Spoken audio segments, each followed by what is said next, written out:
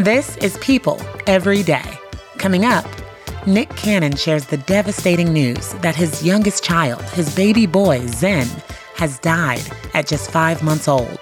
Plus, Brooke Shields reflects back on her Calvin Klein controversy and a look at the uptick in LA home invasions in the wake of Jacqueline Avant's killing. It's December 7th. Hi, everyone. This is People Every Day, and I'm your host, Janine Rubenstein.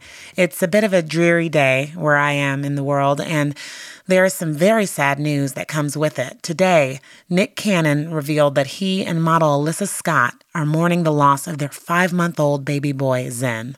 The star opened up on The Nick Cannon Show, sharing that Zen was suffering from hydrocephalus, a form of brain cancer, and had a malignant tumor. He went into heartbreaking detail about how they found out after taking him to the doctor to check out a persistent cough he had. According to Cannon, Zen's health took a turn around Thanksgiving. Here's what he said about his last day with his little one. I got to spend the weekend with them, spend the night, and we woke up on Sunday, and I was like, I just feel like I want to go to the water. And close to the ocean, and we kind of got a chance to go to the ocean. And usually on Sundays, I kind of handle everything I had to handle with the family, and then I fly back to New York. I rush back so I could be here for you all. And so, but I wanted to make sure that, I had allowed the sun to rise and, kind of hold my son. And in the having the last, holding my son for the last time. My heart breaks for him and Alyssa and their families. I'm just praying for their peace and that baby Zen is resting easy. Well, in some much, much lighter news, a funny guy, Pete Davidson, and musician Machine Gun Kelly have paired up for a more silly than sexy Calvin Klein ad that everyone's talking about right now. The stars stripped down to their CK tighty whities on the brand's Instagram Live and tried their best to be hot Calvin Klein models, with MGK even pouring popcorn into Davidson's mouth. It's bad and funny. So see for yourself on people.com. And well, speaking of Calvin Klein, it appears the iconic clothing brand was not always best known for underwear. There is speculation that a certain infamous 80s ad campaign involving supermodel Brooke Shields is what put them on the map for undergarments. If you remember, it was a jeans campaign that came under fire for its perceived sexual innuendo. In the ad, a then 15-year-old Shields modeled jeans while reciting different lines. One line being, "You want to know what comes between me and my Calvins? Nothing." Well, this past October, Shields opened up about the experience with Vogue. Take a listen to what she said. I was naive. I didn't think anything of it. I didn't think it had to do with underwear. I didn't think it was sexual in nature. And just yesterday on the Armchair Expert podcast, she specifically talked about her experience being interviewed by famous journalist Barbara Walters on the topic, saying it was, quote, not journalism. So there's a lot to unpack with this story. That's why People's Marissa Charles is here to break it down and help us dig into some other major headlines. Hi, Marissa. Hi. Well, before we get into what she said about Walters, can you walk us through Brooke's experience concerning this ad campaign as a 15-year-old? Sure. She told Vogue that she basically she was ignorant of the sort of double entendre. And she said that they didn't explain it to her. She says, in particular, if they'd explained it to me, why? Would they have wanted me to say it differently? It didn't faze me. It didn't come into my sort of psyche as it being anything overtly sexual or sexualized in any way. She also spoke about the backlash, and she said, I was away when they all came out and then started hearing, the commercials have been banned here and Canada won't play them. And paparazzi and people screaming at me and screaming at my mother. How could you? It just struck me so ridiculous, the whole thing. So she was sort of being berated by the public. And she says that the assumption was that she was much more savvy as a 15-year-old than she really was. But, for all the backlash, she does admit that the commercials put Calvin Klein on the map. And sort of the underwear sort of overtook the jeans, she says. Absolutely. I mean, when I think of Calvin Klein, I think of jeans. I know there's clothing and purses and all this other stuff, but I think of underwear. I want to just go into what she said on Dax Shepard, because she went a little deeper on Armchair Expert yesterday, and she talked about what she did in the midst of all that backlash. So she did a number of interviews to try to just stamp down on all the pushback she was getting. And one in particular, which she pointed out, was with Barbara Walters. Tonight, Barbara Walters takes you up front with America's newest sex symbol, Brooke Shields. Walters asked a series of intimate and seemingly invasive questions. So let's take a listen to what she thought of that interview way back when. I've recently had to go back and look at all of my footage and appearances and Tonight shows and Barbara Walters. And that Barbara Walters interview is maddening. It's practically criminal. Would you be a mother like your mother? I think so, yes. I mean, I think I've learned from my mom, yeah. But what about the people who say she had no childhood?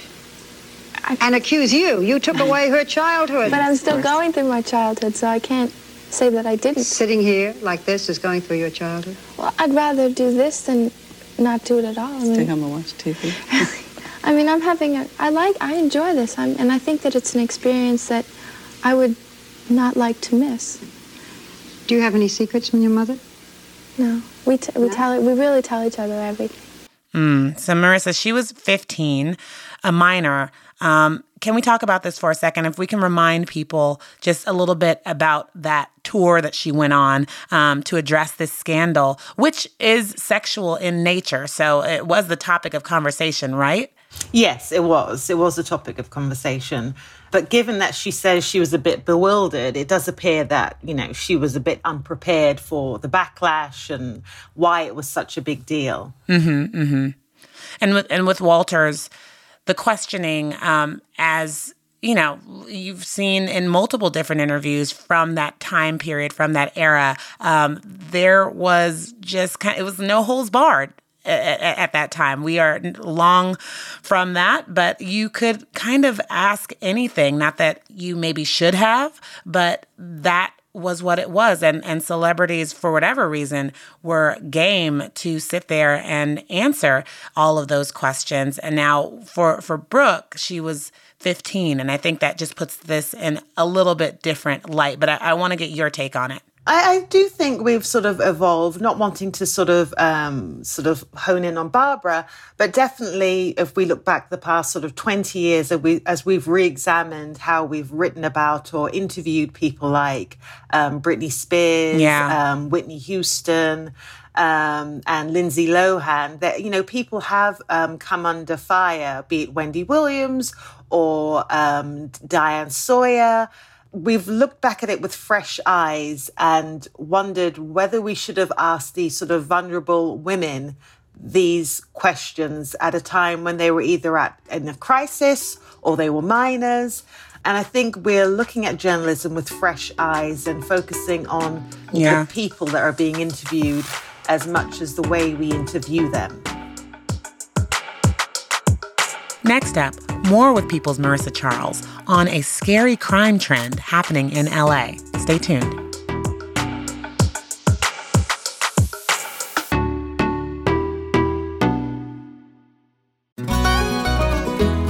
Hey everyone, I'm Sid Evans, editor-in-chief of Southern Living and host of Biscuits and Jam. Since 2020, I've been interviewing musicians, chefs, authors, and other Southern icons about their family traditions, their faith, their favorite meals, and of course, what it means to be Southern. And I'm excited to announce Season 5 of our award-winning podcast. Join me every Tuesday for new conversations with some of the most interesting and influential Southerners around. Be sure to follow Biscuits and Jam wherever you get your podcasts. You can also find us online at southernliving.com/biscuitsandjam.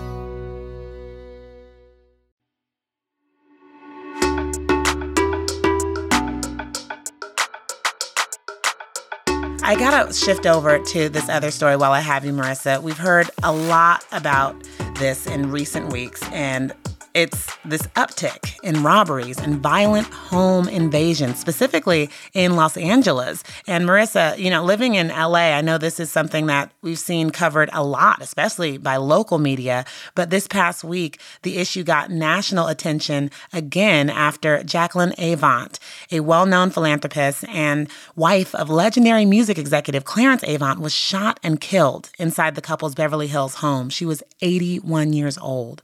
A 29-year-old man has been arrested and charged with her murder and the attempted murder of a security guard whom he shot at while trying to flee the scene. So police say they caught the man shortly after he shot Avant while he was trying to rob a nearby home. It's devastating, and it's stoked fears for folks in major cities across the nation. And in LA alone, we've seen a string of follow home robberies. Late last month, there was a flash mob robbery at a Nordstrom's in another part of the city. And then just this morning, thieves stole more than $100,000 in jewelry from 3 people outside of a luxury hotel in downtown LA.